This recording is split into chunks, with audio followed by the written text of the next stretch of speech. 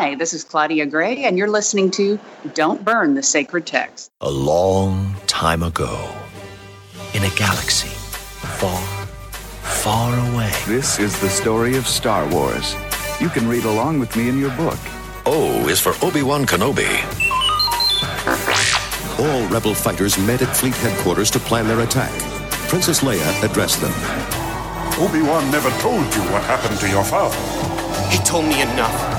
He told me you killed him. No, I am your father. Hello, I am C-3PO, and you are about to listen to the story of Star Wars.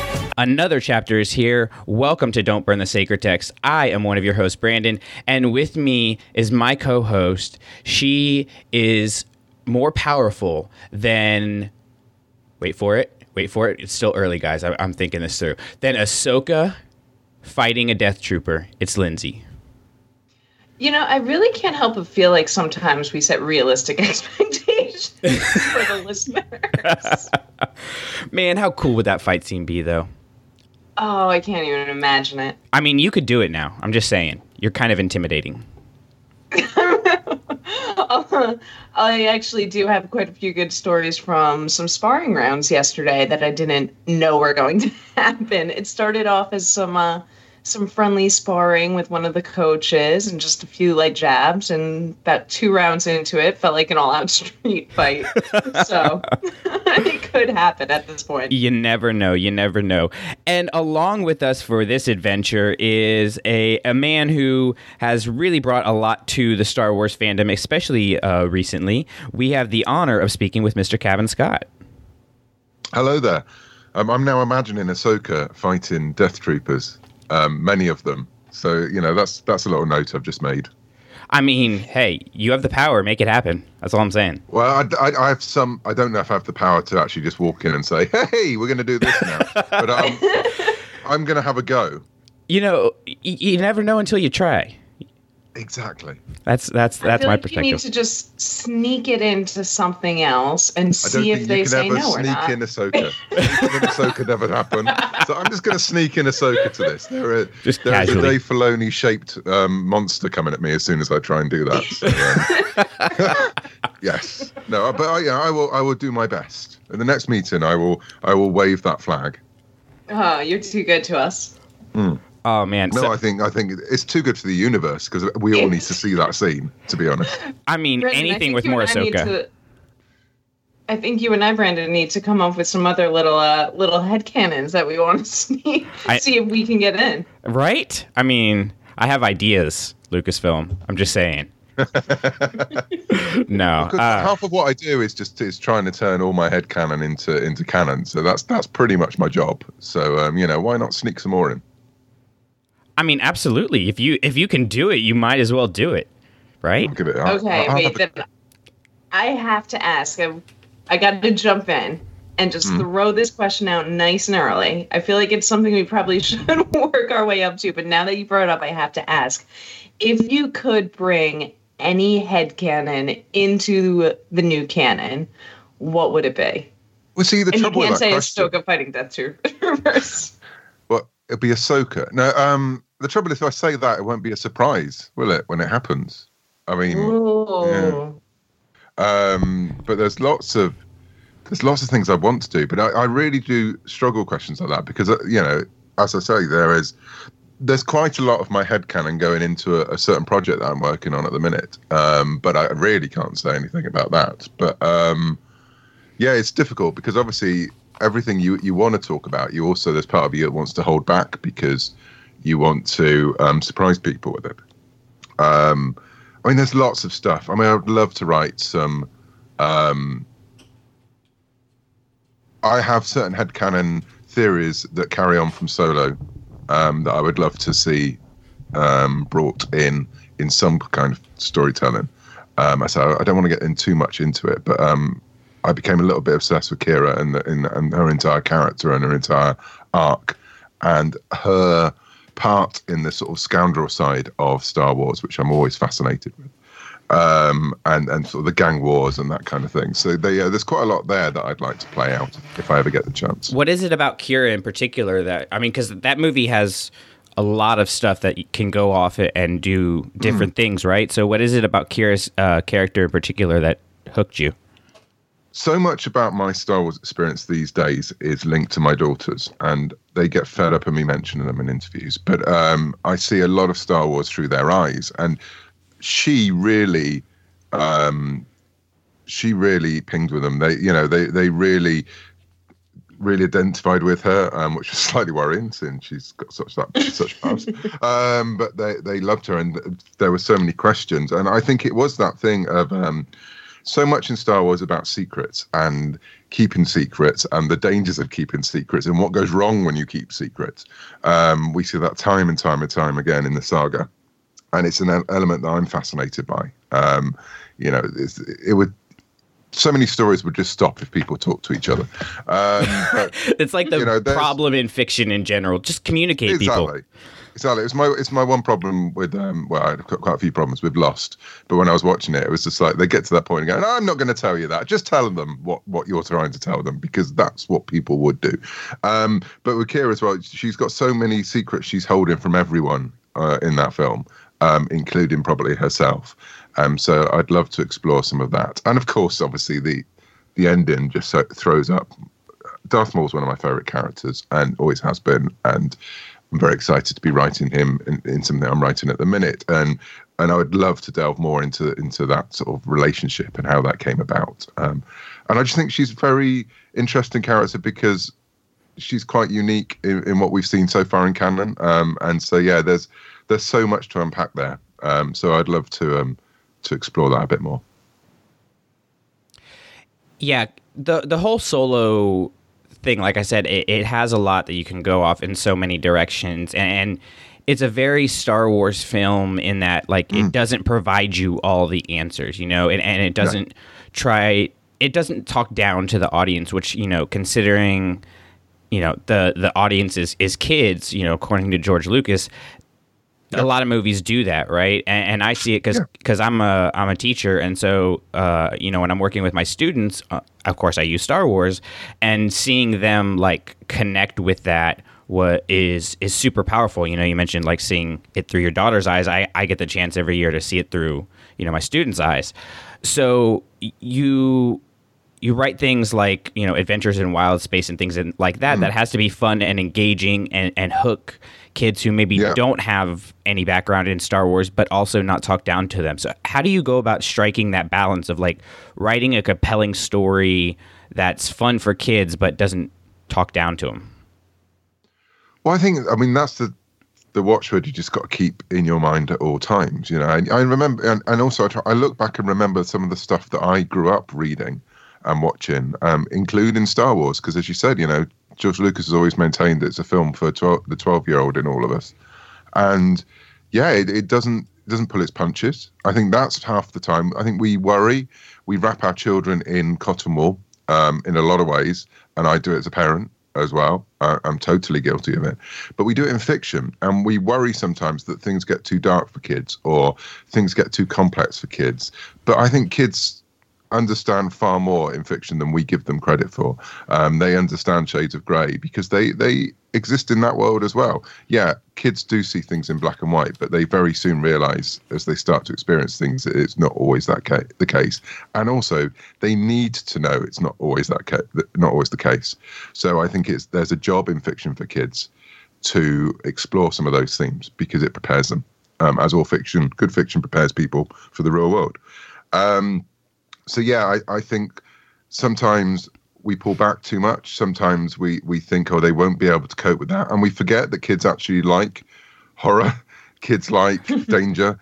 Kids like excitement and evil and things in happening stories because it's happening in a story, therefore it's not actually happening to them. Yeah. And so they can see it and they can experience, and again they can learn how to deal with. Hopefully most kids won't be in the kind of situations we write about for things like Star Wars, but they through experiences learn a little bit about themselves, just as we learn as adults things about ourselves when we watch films, read comics, read books. So I think it's always that you have to be careful. You have to be age appropriate, especially again when you're dealing with some sort of more horrific elements. You can't go heavy on gore, but sometimes that's not the best horror anyway. You can't go heavy on violence, but again, same thing. You don't always have to see the violence for it to be effective. And I do use the Star Wars original trilogy as a watchword of how far you can go in a lot of these things. And recently, again, staying with Star Wars, I've been working on a series of books set in the Warhammer universe, the Games Workshop universe, again, for kids. It was because I've been working on Star Wars kids' books. They came to me and said, this is something they want to look at. And I kept using in meetings with people who'd never worked in kids' fiction before, tell them to go and watch Rebels, because Rebels is such a good example of how far you can go and how far you can develop and how far you can take things. And again, we had lots of conversations about how dark you could get in some of the stories, and forgetting, that most kids have heard fairy tales by the time they're at preschool, with some of the darkest material you will ever see in fiction. I always refer back to the episode where the Inquisitor beheads an Imperial officer. You don't see it, but you know what's going on, and kids know what's going on, and they get what the situation. But it's done in such a way that it's not too scary for them, but they realise the peril that the characters are now in.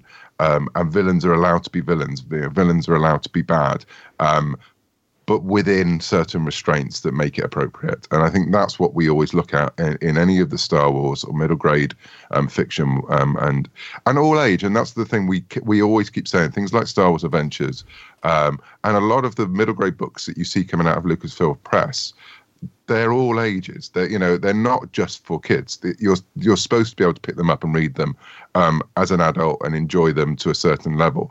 Again, there might be not a complexity there that you would expect to see in so-called adult fiction, but it has to try and appeal in the same way that Star Wars appeals to the 12-year-old in all of us, and also you can see different levels. It's supposed to appeal to all ages. And so, we're very careful with Star Wars Adventures, especially, that it is a all-age book rather than a kid's book. So we always try and keep that in mind. And when new people come into the comic, because it's an anthology comic, so you have lots of different writers on it, lots of different creatives, and especially with the Halloween specials that I'm involved with every year now, we keep saying, this isn't a kid's book per se. This is an all ages book. So everyone should be able to pick them up and enjoy them. So you've got to bear that in mind, that you couldn't have something that you would have in an R-rated comic.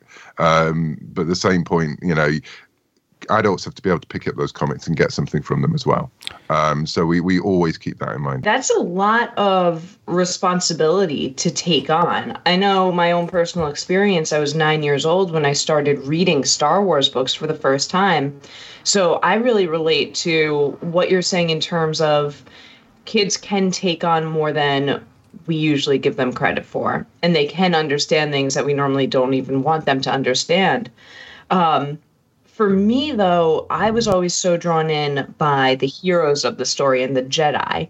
Yeah. What do you find is harder for you to toe the balance for when writing for kids, but still appealing to the larger audience? Because you really have found that line. It's incredible.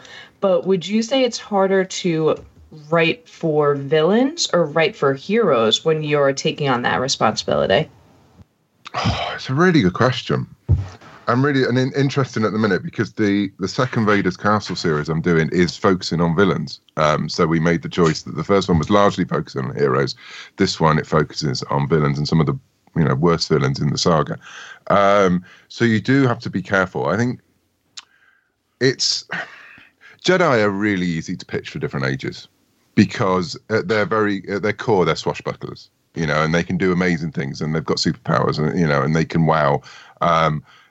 And then you can layer on complexity with them because they've all got so much going on in their heads because of their very nature of being part of an order.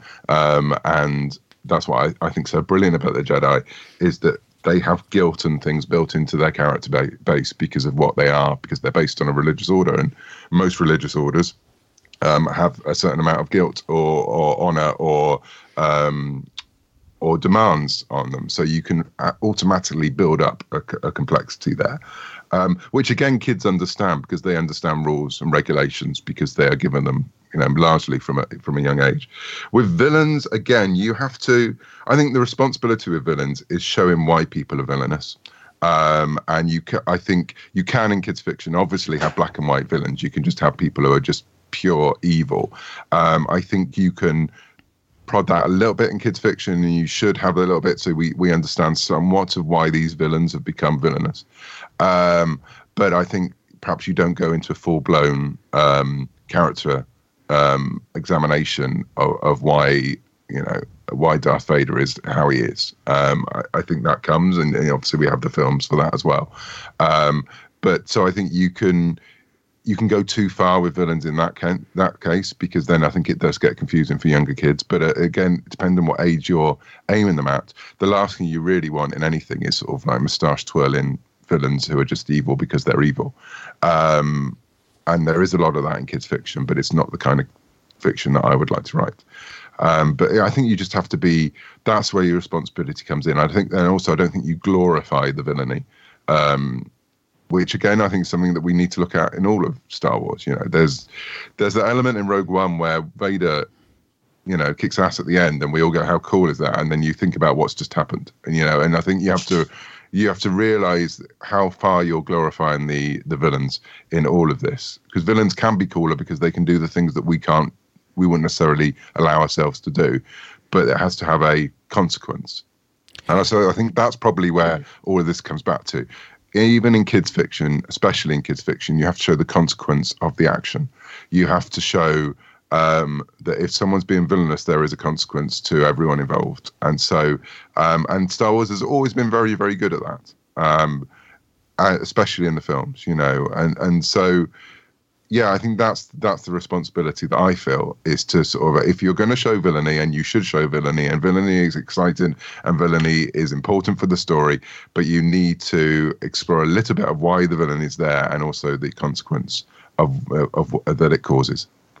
So, I mean, that obviously leads to Dooku, but I want to circle back around to something you mentioned there, because you just low-key breezed over Return to Vader's Castle coming out around Halloween. So yeah, that series is definitely, more on the horror side of things. Not, again, like the kids side of horror, which you pointed out they absolutely do love. So what can you tell us about the one that's coming out, and kind of what it is about the Vader's Castle line that is appealing for you to be a part of? Sure. So for people who don't know, we last year we brought out Tales from Vader Castle, which was a sort of a weekly event leading up to Halloween. It's that wonderful thing. There's 5 weeks in October usually, or if the calendar works out. So every Wednesday there would be a comic. And last year it was all the stars aligned, and the last Wednesday of the month was Halloween. So we did a series of comics, though, starting with week 1 of October through to Halloween, and every week includes a story, a sort of an EC horror comic story in the Star Wars universe. It was a framing device around it, so these were stories that were being told. So you get the idea, these are the horror stories that are told around the campfires, the universe over in the Star Wars galaxy. We're returning to it this year. Same thing every week, new issue.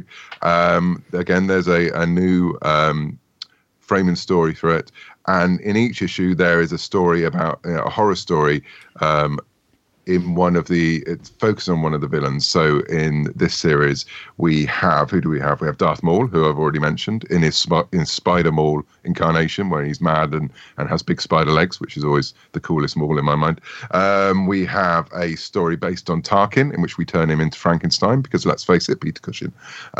We have a story with Ventress. We have a story with Jabba the Hutt, and we have a story with Vader himself. And they all sort of look at your traditional Halloween type spooky stories. There's a Frankenstein story in this series. There's ghost stories. There we had a vampire story in the first series when we turned Count Dooku into into Dracula, basically, because Christopher Lee. And so it's sort of the Star Wars twist on those sort of very classic horror stories that go all the way back to Universal horror and beyond. I'm a massive Universal horror fan. I'm a big Hammer horror fan. So to do those kind of stories that, hopefully will become a Halloween tradition of getting the old books out the the bookshelf, seeing the new books coming. And yeah, in that sort of goosebumps kind of scares for kids. And I know that a lot of adults have identified with it as well, so that's great. Oh, for sure. And I know, I mean, just listening to that, one thing I am really amped for is any kind of story that you are going to tell with Ventress, just because obviously with Dooku, you absolutely crushed it. I really love Ventress, especially from Dark Disciple. And I felt like this was the perfect way to show more of her character and how we get who she is in Clone Wars, in Dark Disciples. So just walk us through, though, with Dooku. What was it like having these already established characters and just a totally different medium? Was it more freeing? Were you able to do more with them, or was it a little bit more limiting? No, it was very freeing. And the good thing about Dooku from a writing point of view is that we barely knew anything about him. I'd not really twigged how little we knew until I started to sit down and think about it. Especially in new canon, and there's not that much in the old expanded universe really as well, that, to actually see him in place as a Jedi, which was always the main thrust of Jedi Lost, that we'd actually see him as being a very devout, very committed Jedi, and see the things that led to him to make that decision, which would have been difficult for him to walk away. So with Dooku, it was incredibly freeing, because actually I realized what a blank canvas he actually was. With Ventress, there's more there. Ventress, one of my favorite characters from the Clone Wars, especially as you get to the end of the series, or the then end of the series, and you see how she's developed, and Dark Disciple as well. One of the reasons she's in Tales from Vader's Castle, Return to Vader's Castle, is that there was a bit of we didn't know whether that issue was going to be a Ventress. I was campaigning for it to be a Ventress issue from the off, and there was discussion of perhaps we should make it sing, and I was like, no, I want to write Ventress because I want to write her in a good place, because I write Ventress in a very bad place throughout Jedi Lost, and it was quite a difficult thing to write. So the Ventress we see in Return is Ventress the Bounty Hunter, where she is slightly more in control of her destiny than she's ever been, and is showing the character that we then, come to meet in Dark Disciple. So I from a purely selfish reason, I needed to write that Ventress as well, because I left her in such a dark place in Jedi Lost that I needed to sort of circle around and say, well, hang on, she did have yes, she has a future that has a lot of darkness in it, and perhaps it's not the happiest of ending, but she has a little bit more restitution than we see if you just left the story in Jedi Lost. So, but yeah, she was interesting, because it was going back to that point of how this is the point where she gets broken into becoming a Sith, which is always, as we've seen with Anakin, it's a dark time and dark things happen. And I knew that actually the story wasn't going to go much beyond that, and she would have to be left in that place, broken, so she can rebuild. And yeah, it was quite a harsh thing to write, some of those scenes. And we really toyed with, how far do we show Ventress before she's taken by Dooku? How strong is she? Because I remember back to the time of the expanded universe and the Dark Horse comics for Republic, which I absolutely adore. I reference a little bit in Dooku Jedi Lost, where she's a warlord in her own right on a planet on Ratatak. And then you think, well, hang on a minute, then she would have been absolutely brought down to her knees to be the apprentice of Dooku.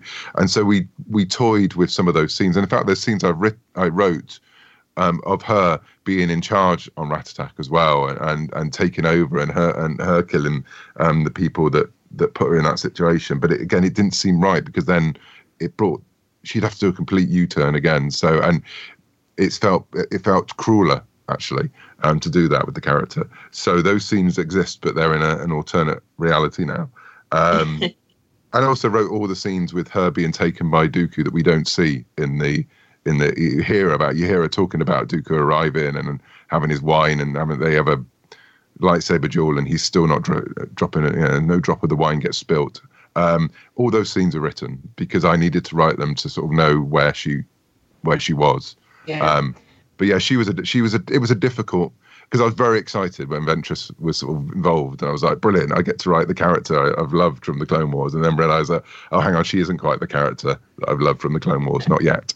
I hope we get to see those scenes somehow, some way. Somehow, maybe, yes. That'd be great. Well, what was more fun for you then? Because it does sound like you really do have this passion for writing characters like Ventress, but do you enjoy taking the already established characters and expanding on what we know and how we know them, or do you like creating some of these new characters that you have? I think it's both. There's always, if you're going to do something like Star Wars and you're going to write time or licensed fiction connected to Star Wars, there is a joy of being able to play in a sandpit. You know, everyone talks about that, and that's a phrase that gets made, you know, time and time again. And a lot of these characters, I mean, I always joke that my to-do list is the same now as it was when I was 10 years old, you know, so I get to play with, you know, I get to make up adventures with Han Solo and Chewbacca, just as I was doing as a 10-year-old. So yeah, obviously you want to be able to get hold of some of these iconic characters and take them in a different direction and or explain different things about them. That's very exciting. That said, there's a real pride involved in being given the chance to develop a new part of Star Wars and a new corner of Star Wars. And especially at a time where there's not been that many opportunities in the last few years to do that because of the nature of canon re-establishing itself and linking into the films. You know, there's been, in a way, it's become a closer universe, and I think needed to be, because it's been bringing in new people. And I think now it's going to be exciting because I think we're going to see more chances to expand and create new with the saga coming to an end at the end of the year. I think we're going to see a blossoming of new aspects of Star Wars that's still very much Star Wars, but take it in a direction that you wouldn't necessarily expect. And that's like one of the things that makes Star Wars so exciting now is just like all of these things happening in all these different mediums is something that I've talked about. I find really, really interesting, and even the framing of the fiction now. We have books like, you know, Last Shot, which jump around from time to time. Yeah. We have a book like Phasma, where the whole thing is told like third hand, so it could all just be made up.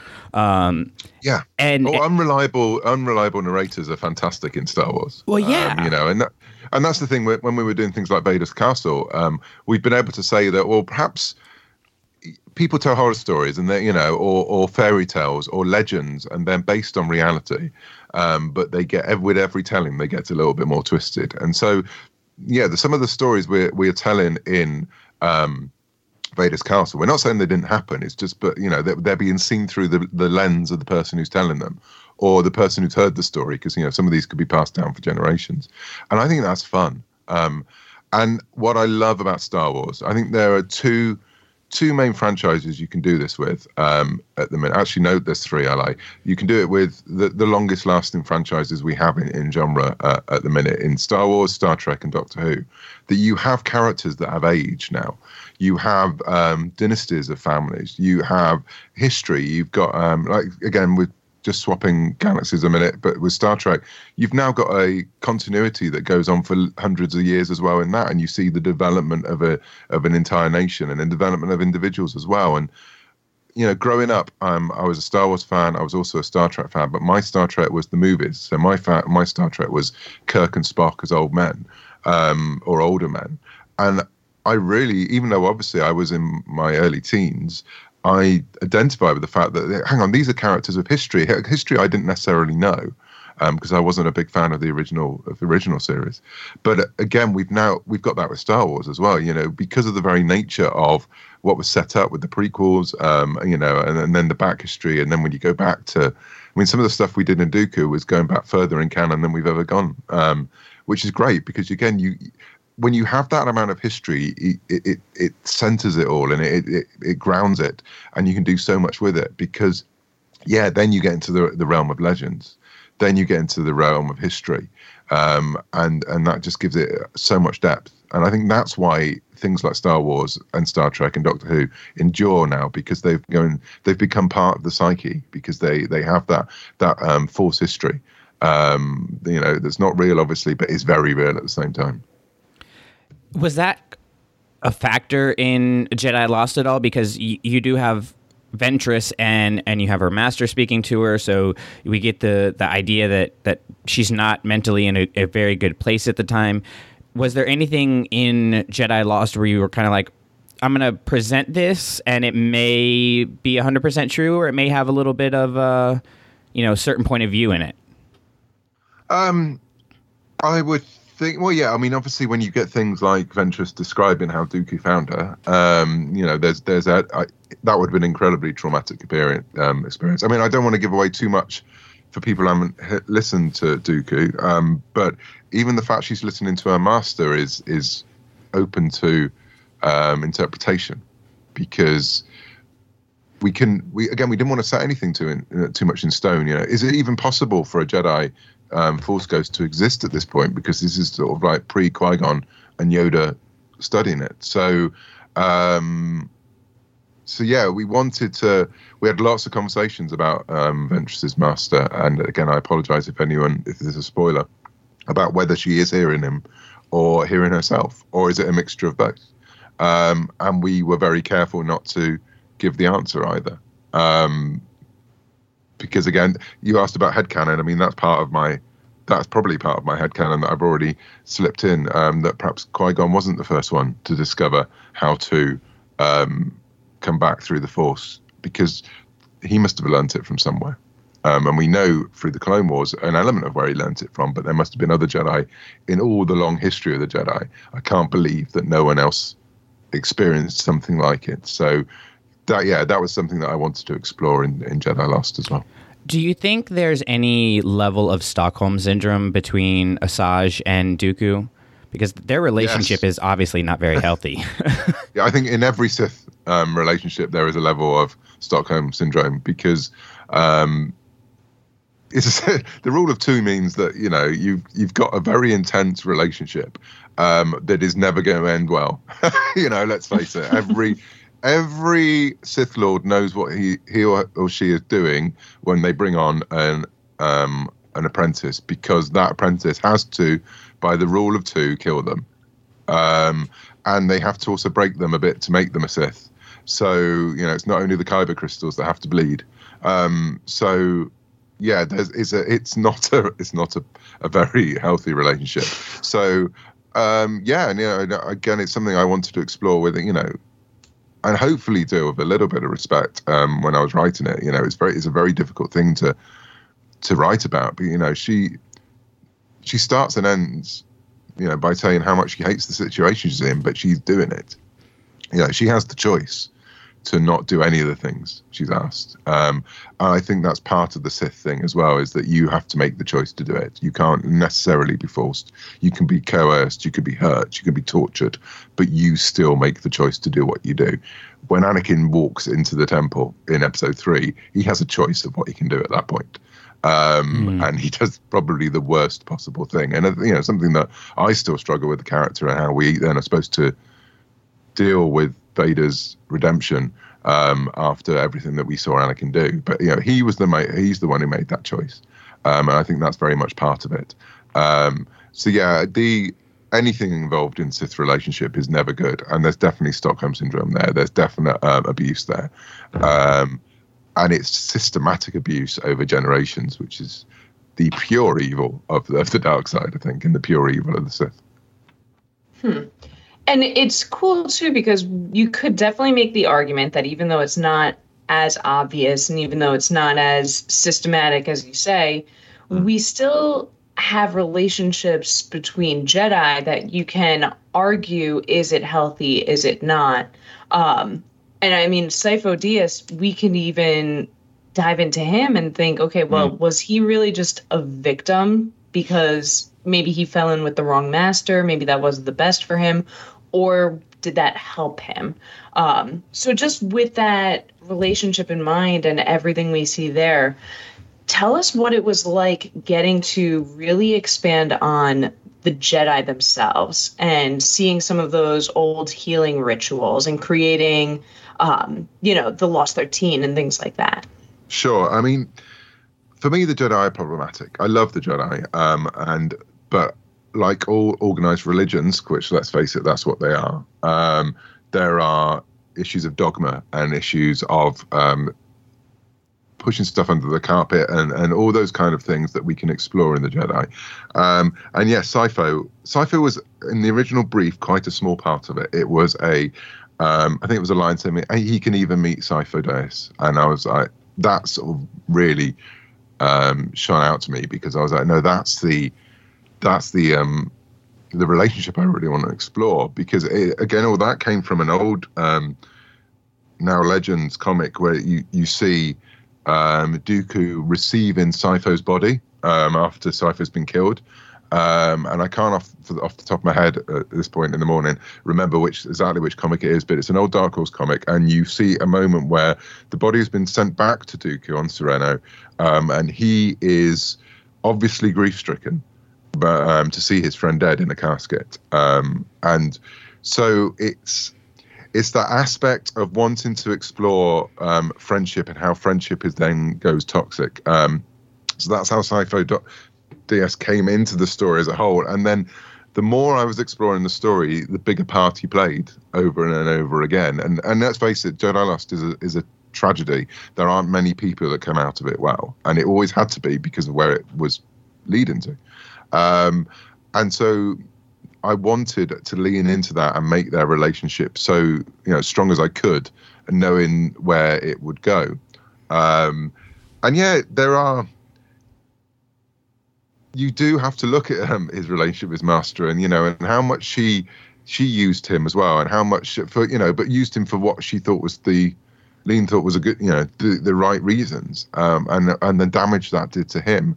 He is pretty much a victim from the beginning. As soon as his abilities start to manifest, and he should have been looked after more. And yeah, that's definitely something with the Jedi I think we can explore more and more. Is how as an organization they make bad decisions, which, because they stick to the rules and they stick to the dogma, and there's a lot of the council that just go, no, this is the way it always should be. And the one person on the council that really struggles with this, but also in these early years that we see him, still falls the same way as Yoda. And then there's a reason that the greatest Jedi we've seen in the saga all become hermits, and they all punish themselves for what they've done. Yoda did it, Obi-Wan did it, and now Luke has done it. And it's all to do with that sort of that guilt I was talking about earlier on. It's the exploration of, I could have done something different. I should have done something different, but I was living the life that I thought I had to leave.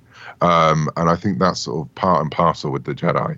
And hopefully, as in future stories as the Jedi are explored, we can explore that. And also it's very easy to demonize the Jedi in stories and to make them stupid, or to say they all did it all wrong. But, the Jedi must have done good as well, just like Dooku must have done good as a Jedi. The Jedi were there in a very privileged position, and they were the protectors. And, we hear about the more civilized age. I'd love to see that more. And to see, to balance the fact, where the Jedi were, they were, before they became what we saw them in the prequels, because that must have been a glorious time. And just with all, I struggle a bit with monocultures in genre and science fiction. Not all Jedi are misguided. Not all Jedi are secretive. There must have been Jedi out there who are actually very good at being Jedi, and I'd love to see more of them. Yeah, and it's funny because when you say, some Jedi were just good at being Jedi and they were honorable, you definitely write Dooku as though he was on track to be one of those Jedi, and maybe he could have pulled them in a different direction. So going back to even what you said earlier, where it's so important to show the consequences of villainy, and writing these kind of bad guys. I guess it's also important to show the consequences for the good guys as well when they are misguided, and how they can influence other people in the name of righteousness. Yeah, and I think the thing I keep coming back to with the Jedi, and it was part of my thinking behind Jedi Lost, is that loss and what the loss that's central to a Jedi. Because if you think about the basic tenet of the Jedi religion and the Jedi Knights is that they can't have any relationships that become more important to them than the Force. And I can, again, in my own headcanon, I can see how that doctrine came about. Because, you know, if they're supposed to be servants, you know, they do, and they're supposed to be led by the Force, they shouldn't put anything in the way of that. So, you know, if they have to make a choice between something that they love and, you know, the greater good, they should choose the greater good. However, what we see time and time and time again is that basic tenet is then used. It becomes a problem because, again, we have a character in Dooku who could have been the greatest Jedi there ever was, had an ego the size of a planet, and should have been guided more than he was. He should also been able to maintain the relationships that were keeping him in check. And you know, one of those relationships is Qui-Gon. You know, there is the constant discussion of if Qui-Gon had lived, would Dooku have done what he did, because Qui-Gon could have been the one person to get through to him. But because of the way that the Jedi Order works, the Jedi has their apprentice, and the apprentice leaves. It's the story of every parent, everyone, that you raise a child, the child then goes off and has their own life. But within the Jedi, they are completely separated in a lot of cases. So I was always very interested in explore when I first watched the prequels and saw those characters. I would have loved to see Qui-Gon and Dooku together, because obviously you can see the respect that Dooku had for his former apprentice, and Qui-Gon must have had respect for, you know, he must have had no idea what was going on with Dooku. So yeah, I think that's very much wrapped up into what happens, and a reason for Dooku's fall. You know, there's lots of things I think go into Dooku's fall, but one of them is this, you know, this constant battle that you must have relationships and then cut yourself away from them, because again, that's what the contradiction in the Jedi is. You must raise a Padawan to be knighted. You must live with that person. You must train that person. You must become one with that person, and then that person goes off and does it you know, on their own after that. So that was something I definitely wanted to explore with Dooku. I mean, there's so much else that I want to explore in that answer, just because I think it's so crucial to Star Wars, to storytelling, to Dooku. But what are some of the other things then that you would say led to Dooku's fall? I do think it's the cutting yourself off from the universe, while trying to save the universe or protect the universe. Because again, yeah, there is something a lot of people have said that, you know, the Jedi. Why would the Jedi take Dooku back to Serenno as part of the festival at the beginning of the play? And I think a lot of that comes from the arrogance of the Jedi. You know, they think that their teaching is so right that that as soon as a youngling comes to the temple, that's it, that's their life. Forgetting that these kids might wonder where they came from. And then you sort of fast forward to the sequels and, you know, a sequel trilogy, and you go, oh, isn't it awful that Finn was taken as a child and made a stormtrooper? And you go, but that's exactly what the Jedi were doing. And I think there is that central thing that there are some people who need to be grounded, and there's some people who need to know their roots. And Dooku was obviously someone who needed that. And I think that was fundamental in him trying to find a place in how it all worked. And then fundamental in the fact that when he became a Jedi, he wanted to be the best Jedi there could be. Why? Just because, again, he needed to say, this is who I am. This is my place. And I think that's because he was cut adrift from his past. And I think, again, time and time again in Star Wars, we see that same pattern emerge. You know, it's all about, if you haven't got the past that you want, you create you haven't got the family you want, you create your family. Found family is the constant theme. Star Wars, and you see it throughout. You see it in the original trilogy with these group of people who find themselves, and then Luke and Leia literally find themselves as being family and don't realize. You've seen it again and again with this group of characters we now have in the sequel trilogy, that they are a family who were brought together by events. And it's always that element of Star Wars to me is about realizing that you're on your own, you're never as strong as you are when you're with other people. And whether that's your real family or your found family. And in Dooku, trying to explore that, the fact that he never really allowed himself to have even a found family, or wasn't allowed to have it because of this very nature of he would be setting up these people who then would be taken away from him.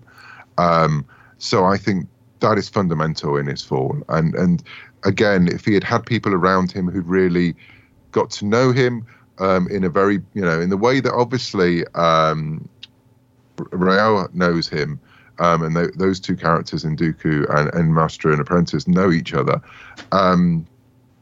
they would have seen the flaws there from the beginning. And the same way that Sifo Dyas was there when they was children. He knows how arrogant Dooku is, but at the right moment can say something that will pop that balloon and bring Dooku back when he's going on one of his egotistical flights. Dooku's one of those people who needed that all the way through. He needed a check. And there were certain points when he was just left on his own. And that's where someone could come sweeping in and say, oh, no, you are special. And this is how you're special. And I think that's exactly what Dooku's story ends up being, because obviously with Darth Sidious comes in and completely takes that role. Because all through his life, Dooku has been trying to prove himself to himself and to the people around him.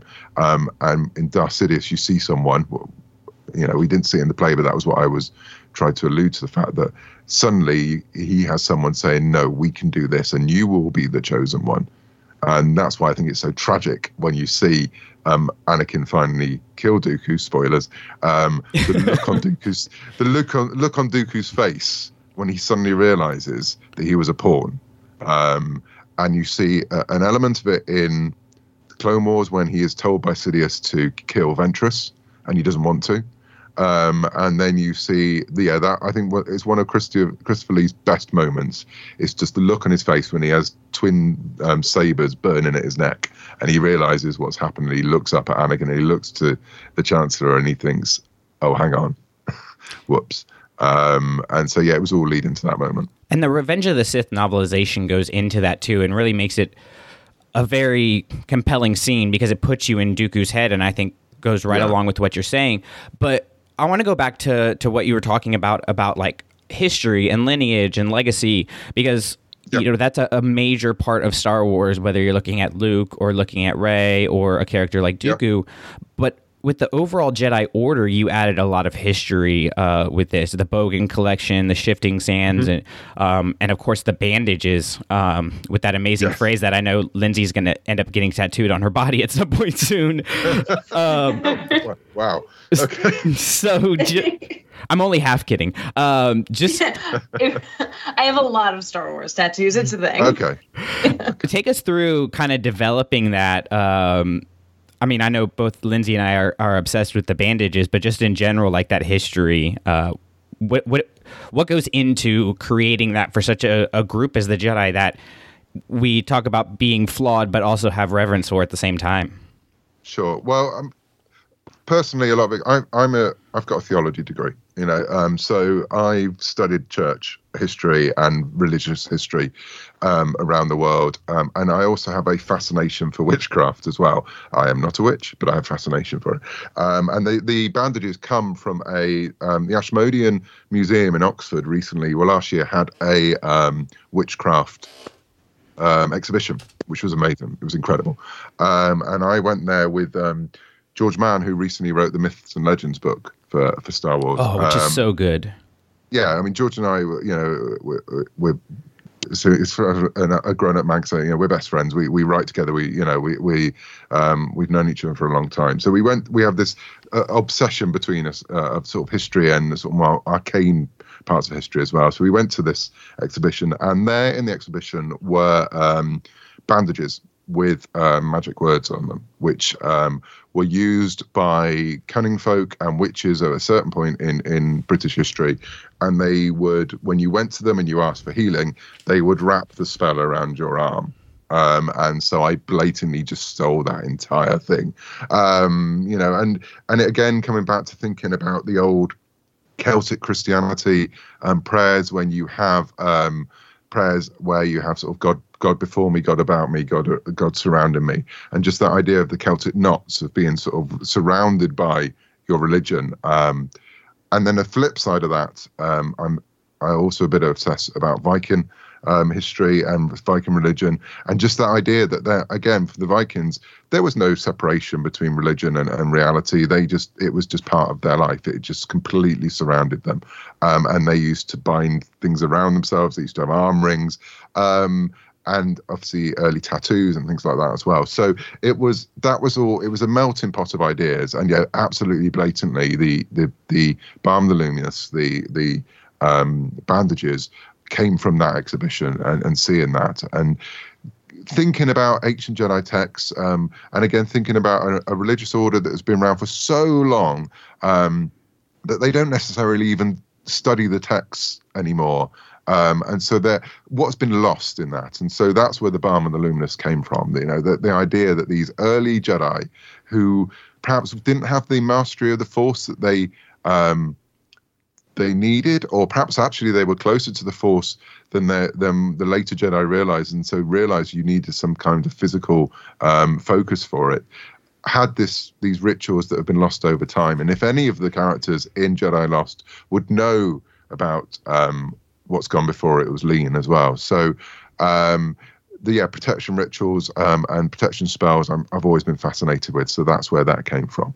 And yeah, a lot of the stuff about early Jedi, I mean, there was a lot more I'd love to get into, but yeah, it all comes from that fascination of for me personally about organized religion developing and religious feelings. And I'm fascinated by the idea that, we now have superhero movies with Thor in them, but, for generations, that was a religion. It would be like in 20 years' time, someone making the Avengers and putting Jesus in them, so I'm fascinated by the fact that you have those religions where those gods are real, and they are, and those religious practices and those rituals are real, and they're just part of everyone's life. And then over time, you sort of decide, some people that decide, oh, no, they're just myths. They're just myths now. And that idea of, are we actually going through that kind of process now in the 21st century for some of the religious practices that we've just followed for generations? I don't know, but I'm always fascinated about that, how religion becomes ritual and how ritual becomes superstition and all those elements. And again, with the Jedi, we've got an organization that goes back thousands and thousands of years that you can really play with. Okay, so that leads to, I have to ask, and of course, we know you don't know anything about Episode 9 or anything like that. So for you, for Kevin Scott, just the Star Wars fan, what do you think balance means? Balancing the Force. Yes. For me personally, it's the acknowledgement that light needs dark and dark needs light to exist, and it's not cutting yourself off from the other. So that's how I've always looked at it. And again, I embrace the Mortis episodes of Clone Wars passionately because I love all that. As you know, after everything I've just talked about, for me, Mortis is incredible because you are basically looking at the Jedi's gods in my mind. And so, yeah, I mean, for me, it's the acknowledgement that, and that's where the balm of the luminous came from. The fact that you have to acknowledge the fact that both exist, because if you don't, you're only knowing half of life, you're only knowing half of existence. So how can you be whole? So day needs night, night needs day. That's what makes a cycle. And so for me, that's what balance is. So this has been one of my favorite conversations. There's so much. Oh, man. I think, here at Clashing Sabers, we try to avoid things like just diving into spoilers and different theories. And we really want to look at the characters and the storytelling and the different themes that run through Star Wars. So you've given Brandon and I a lot to think about. I think we're going to mull over this conversation for quite some time, but just in the interest of time, I do want to move towards closing out the show, and we have some quick fire questions for you. Okay. Okay. So just 5 questions. First thing that comes to mind. Okay. Number 1, which Star Wars movie did you watch most recently and why? Most recently, I watched Return of the Jedi because my youngest wanted to see it again. And I think I have a general obsession with Ewoks. And I had a new piece of art that I brought home from San Diego of some Ewoks. And so that prompted us putting on Return of the Jedi because also it's awesome. It is. You're good. parenting absolutely perfectly. It's my favorite movie. Yes, awesome. All right. Either in the Star Wars universe or just in your real life, who's your Star Wars partner in crime or your BFF? Oh, that's a really interesting question. At the minute, I would say it's the within the Star Wars as a experience of working in, it's the other 4 authors who are working on Project Luminous with me, because we are exploring Star Wars in a way that hasn't really happened for a while in the I have to be so careful. Just tell us everything. In Star Wars fiction, because we are developing something together in a purely collaborative way. So and for all of the reasons that working in a team is exciting, we have had blazing rows. We have had some very exciting days when everything seems to have fallen in together. But they're sort of my closest group of people in Star Wars now. Outside of that, I already mentioned George, who wrote Myths and Fables. Just in general, we bounce ideas off each other left, right, and centre. So there's a lot. We've NDA'd each other on a lot of stuff that we're working on, just because it's always good to have that person you can bounce off of. So yeah, in my role as a writer, yeah, those are the people that are my little found family. I can't wait for us to stop recording and you to tell just me and Brandon everything there is about Project Luminous. You'll be waiting a long time because I'm sure somewhere on this call that Disney is listening. So I have to be careful. All right, I think I might know the answer to this one, but what would your Star Wars pet be? Well, it wouldn't be an Ewok because obviously they're not pets because they're sentient life forms. Ooh. My pet would be I would like a Quacky and monkey lizard, but I don't think I think the house would be a wreck beforehand. They might not want to feed the pet. Yeah, no, exactly. I'd want to took a cat. I mean, I think that they're adorable. So I think that's what I want. All right, this one's dangerous. Which Star Wars character would you let take over your Twitter account? Jackson. Just Jackson, because it'll be funny.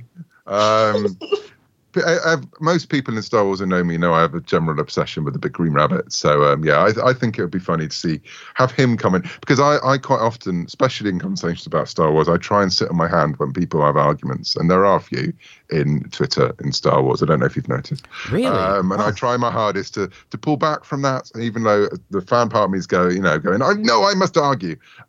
Jackson wouldn't care about any of that, and he would just argue for the sake of it. So yeah, I think. Yeah, Jackson's definitely got my Twitter handle. I like it. All right, and then finally, what is your favorite Star Wars one-liner? Oh, that's a question, isn't it? I don't know if anyone's really ever been able to answer this. No, it's really hard. It's really hard. How dare you ask me this question in the morning? My brain's already slightly scrambled. I mean, there's obvious ones like, I love you, I know is always going to be there. But I think if I'm going to say that, it's going to be Leia saying it back to Han in Return of the Jedi, because that is one of the best character moments in the world where she flips it and says it back to him. So it's a classic, but I'm going to go for it. But I'm going to go for the Return of the Jedi, I know. I like it. Very nice. Well, thank you so much for playing along and just giving us so many great insights into Star Wars and its characters and just the way we look at how we treat the younger audience for Star Wars. So I know you had mentioned Return to Vader's Castle. We talked about that, but tell us a little bit else about what else you have going on and where our listeners can find you. So it's a busy couple of months for releases for me and Star Wars. So we've got the Dooku script book coming out in October from Del Rey Books. So if you haven't had a chance to listen it, audiobooks aren't your thing, pick up the script book. It is a script book, literally. It's not a novelization, which I think some people are thinking it is. It's the actual script. Then there's Return to Vader's Castle for IDW, as I've been talking about. And then finally, at the minute, I think it's the last one we're doing for the time being, but the Choose Your Destiny books, which I've been working on for Lucasfilm Press, where it's the sort of, Choose Your Adventure type game books. We've got one coming up for the road to episode 9, which is a Finn and Poe adventure with a lot of BB-8 as well, and that's coming out in October. So those are a lot of fun. So I think that's everything. Oh yeah, and then Project Luminous. And then you're going to be over in my neck of the woods for New York Comic Con, correct? Yes, I am. Yeah, so I'm over to promote all those things at New York Comic Con. So there's going to be panels and signings, and they're going to be announced very, very soon. All right, fantastic. Well, Brandon, you want to take us home? Yeah. So, Kevin, thank you again for coming on. This was I'm genuinely saying this. This is one of those episodes, that I'm going to go back and listen to a few times because I feel like there's so much to dig into and explore. So thank you for that. And if you want more of the Clashing Sabers Network, you can, of course, hit the subscribe button on the podcatcher you are listening to, and you get all 4 shows on the network, and you can go back and listen to old episodes like when we talked to Claudia Gray or Jason Fry or our wonderful music episode we had recently. If you want to send us your thoughts, you can email us ClashingSabersNetwork@gmail.com, DM us at Clashing Sabers, text us 832-966-0077, or, and this is my favorite spot, come hang out with us on Facebook, where we have a wonderful group called the Clashing Sabers Star Wars community. So make sure you come over there. And until next time, ladies and gentlemen, keep writing, keep listening, but whatever you do, don't burn the sacred text. Alright, by this point, you know how this goes. Their stuff, our stuff. Not associated with Lucasfilm. Kathleen Kennedy, give me a call. Dave Filoni, I'm there if you need me. Our thoughts, they're our thoughts. They don't reflect Lucasfilm or anybody else associated with this stuff. So, if you don't like it, we're sorry. If you do like it, great. Let us know either way on iTunes, on whatever podcatcher you're listening to us on. Rate us, review us, share us, tell your friends about us, and dadgummit, whatever you do, just don't burn the sacred text.